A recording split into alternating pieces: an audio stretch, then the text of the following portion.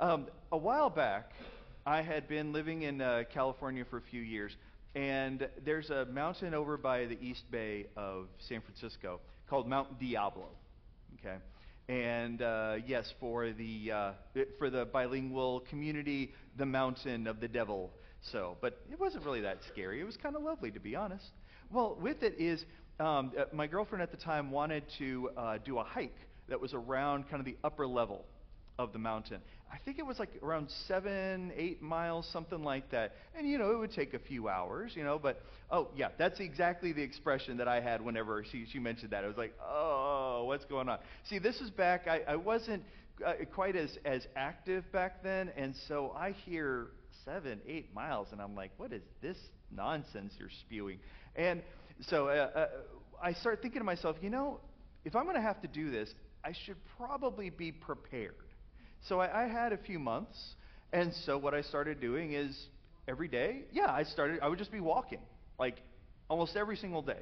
And it wasn't like anything crazy. It was like maybe like 2 to 3 miles or something like that. But after a while, it was like, oh, okay, yeah, I'm a little bit tired, but then also starting to realize that soon I wanted to do it, which kind of made me wonder, is like, what in the world happened to me? Why am I wanting to exercise? This is crazy talk.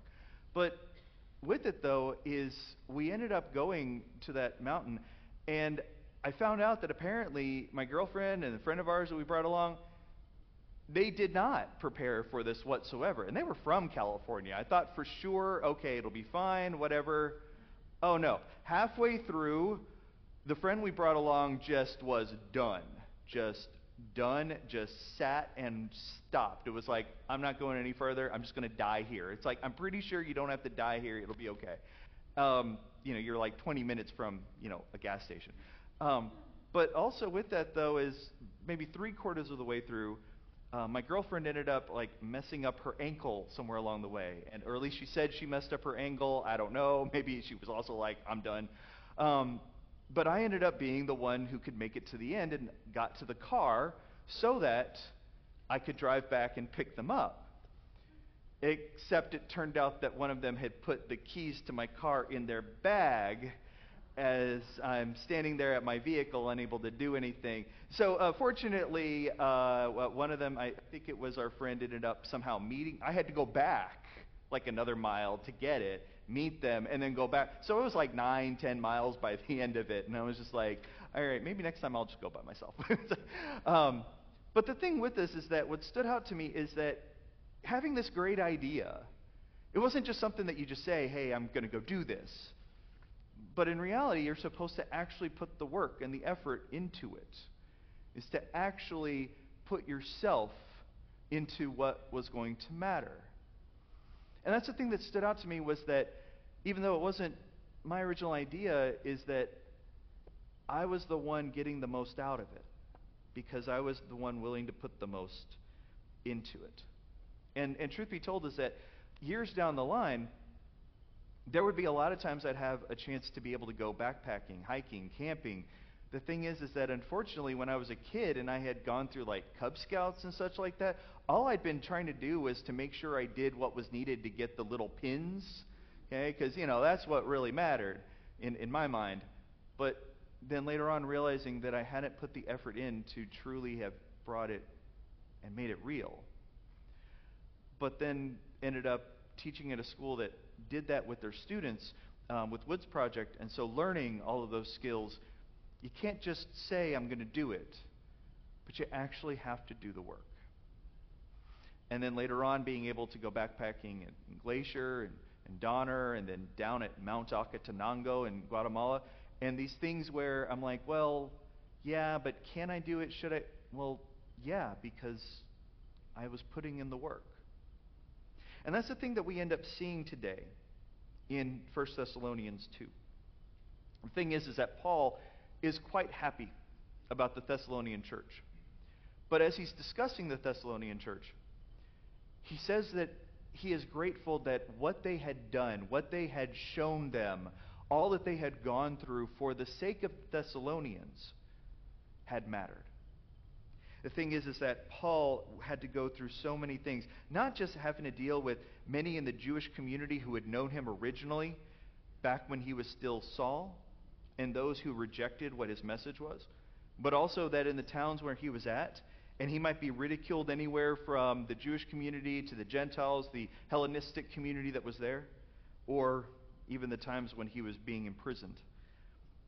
And yet, constantly to be spending time just caring for the people in the church. We were gentle among you like a nursing mother taking care of her own children. Okay, I'm not quite sure you can go that far, Paul. I don't think that all the mothers would quite appreciate that, but at the same time, he was really doing what he could for the people that were there. And see, that's the thing about suffering, is that success does not come by avoiding the suffering. It doesn't come by avoiding the struggle. Success comes from going through it, enduring it, and becoming stronger because of it. What was something that you had to struggle for because it mattered, and you knew that the only way to do right by it was to push through? You know what I'm talking about. And that's the thing that we end up seeing here, is that oftentimes what we get here is what ends up demonstrating the love that comes from God. Because not just saying that you love someone or something, but rather that you have to embody it. There's oftentimes this term that we sometimes throw around, incarnation. It comes up in spiritual circles. To be incarnate is to embody something. And of course, oftentimes we talk about that when we talk about Jesus. You know, he was incarnate by the Holy Spirit. In other words, he ended up embodying and became man because of what the Spirit was doing. But it's more than just saying, okay, he looked like a man. It's like, okay, that's great. But it's more than that. It's also knowing that he would need to suffer and struggle. Because only by embodying the love of God can anybody truly receive it. See, that's the piece that we end up seeing here, is that the Thessalonians didn't just come up with all these great ideas for how to be the church out of nowhere. They had to see what it was for themselves. And that's the thing that we see from Paul, is that he wasn't just going to preach and then, okay, I preached and now I'm done today. Okay, see y'all later. I hope y'all got that. Okay, go take care of it. No. To be with the people and to struggle with them is the only way that it actually ends up coming up and mattering. There's a phrase I hear quite often. You can't just throw money at a problem and make it go away. And the thing is that I always find it interesting, because the people who are saying you can't throw money at a problem and make it go away are usually the people who just don't want to put any money toward anything. Yeah. It's like, no, that's not really going to matter. Yeah, you're just being cheap. I mean, so come on. But the flip side of it is the fact that you can't just put money at a problem. How often do we feel that desire? Let me just pay and take care of it. Let me just get somebody else to do it. And then we wonder why things don't work out the way we expected them to. Whenever so much has been getting taken care of, even around our own campus, and then we say, well, when's the next time we're going to have, the people of the congregation go out and start doing work around the place here? And then you end up hearing somebody say, oh, we can just hire somebody to do that. But then you miss the point, is that you become emotionally tied to what you put your hands to. And see, that's a thing that unfortunately our younger generations, myself and those who are younger, we oftentimes lose sight of. Is that that's oftentimes why we don't feel the same connection as others do. But even more than that, it shows that what we actually know about is what we can actually do something about. Whenever we look to trying to figure out who is or isn't knowledgeable about all the health issues that go on in our world, especially the last few years, lots of people had ideas. Lots of people had ideas, from high and mighty, elected officials, to the person standing next to you in line at the grocery store, with their random plastic container over their face. That was a weird, weird year. But in reality, who is it that actually knew what mattered? The, the people who were actually in the hospitals and the emergency rooms. The people who are actually on the ground with it. The ones who are actually right there living it with them. Whenever we are currently dealing with issues about stuff happening in the Middle East, and oh my word, everybody has an opinion about what really caused the issue and what's really needed to fix it. People who have never actually set foot in the land of the Middle East. People who have never talked to those who consider themselves Israelis or Palestinians. And yet the people who are actually doing the ministry work there and who have been there for years, do we actually talk to them about it? See, that's the thing about this, is that love does not become true and it does not become full until it becomes incarnate, embodied. This is connected to what we oftentimes call theology of the cross. See, oftentimes we might think about God as, in a sense, like kind of above everything, kind of beyond all these struggles. Not really a part of this world, but because God is so far beyond us. But that has absolutely nothing to do with who God actually is. Because specifically, God took on our form to be here with us. See, theology of the cross is to say that the cross was not a hiccup. That, man, wouldn't it have been great if Jesus could have just, kept doing his ministry and just kept going, and then, man, how great would the world have been? No. He had to go through the struggle. He had to go through the suffering to bring about what was true and real in our salvation. And that's the same for our lives too. Is that oftentimes we want to find the opportunities to avoid what is hard and what is difficult. We may not always understand why something has to be the way it is. Can't we just say we're done with something? Can't we just move on? And how well does that ever work? But rather is being in the middle of the struggle and the conflict and being able to say, God be praised. Not because we got around it, but because we're in it. And we can still see Christ, who is living out in what we do, and then through us living out in what others can see and then do themselves. You see, this is the part that comes up when we hear in our gospel lesson about David and the son of David.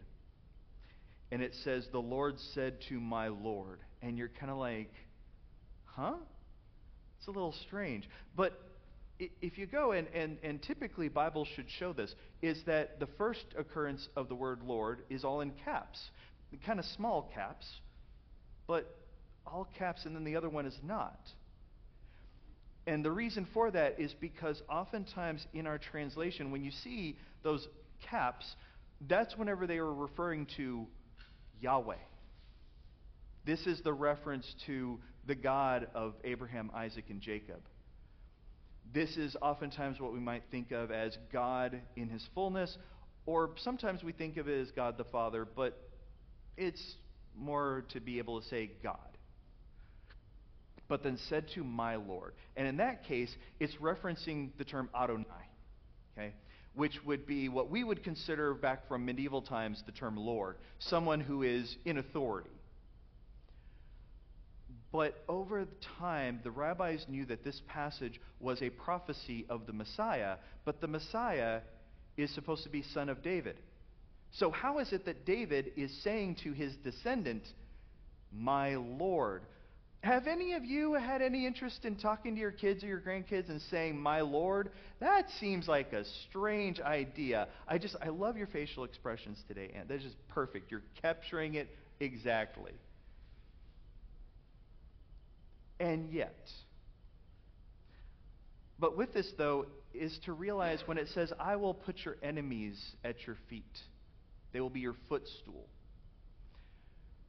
David did not have an easy reign. David not only was chased by the previous king, had to live among the Philistines, and then struggled even with his own son, and then wasn't even allowed to build the temple himself.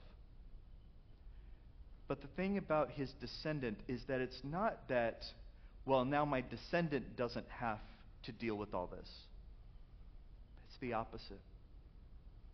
It's that if David's reign was great and the Messiah's is to be greater, then David's struggles in the Messiah will be greater, even to the point of sacrificing himself for us.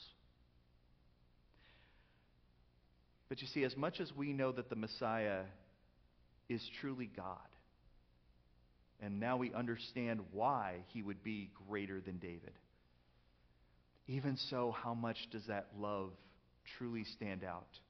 Because God is willing to sacrifice for us. So right now, I don't know what it may be that you're looking toward. The thing is that it's sometimes easy to say, well, Jesus didn't experience what I've been through, so I'm sure I have to figure out a better way to handle things. But the truth is that the only way to actually deal with the struggle that you're facing is to do so from the cross. From the place where Christ has met us of love and compassion and of willing to sacrifice himself for us. So I'm sorry, but you may have to struggle a bit more. But you don't do it alone. And it truly matters. Because as God has loved us and we love others, that's the only way to truly make a difference in this world. Thanks be to God.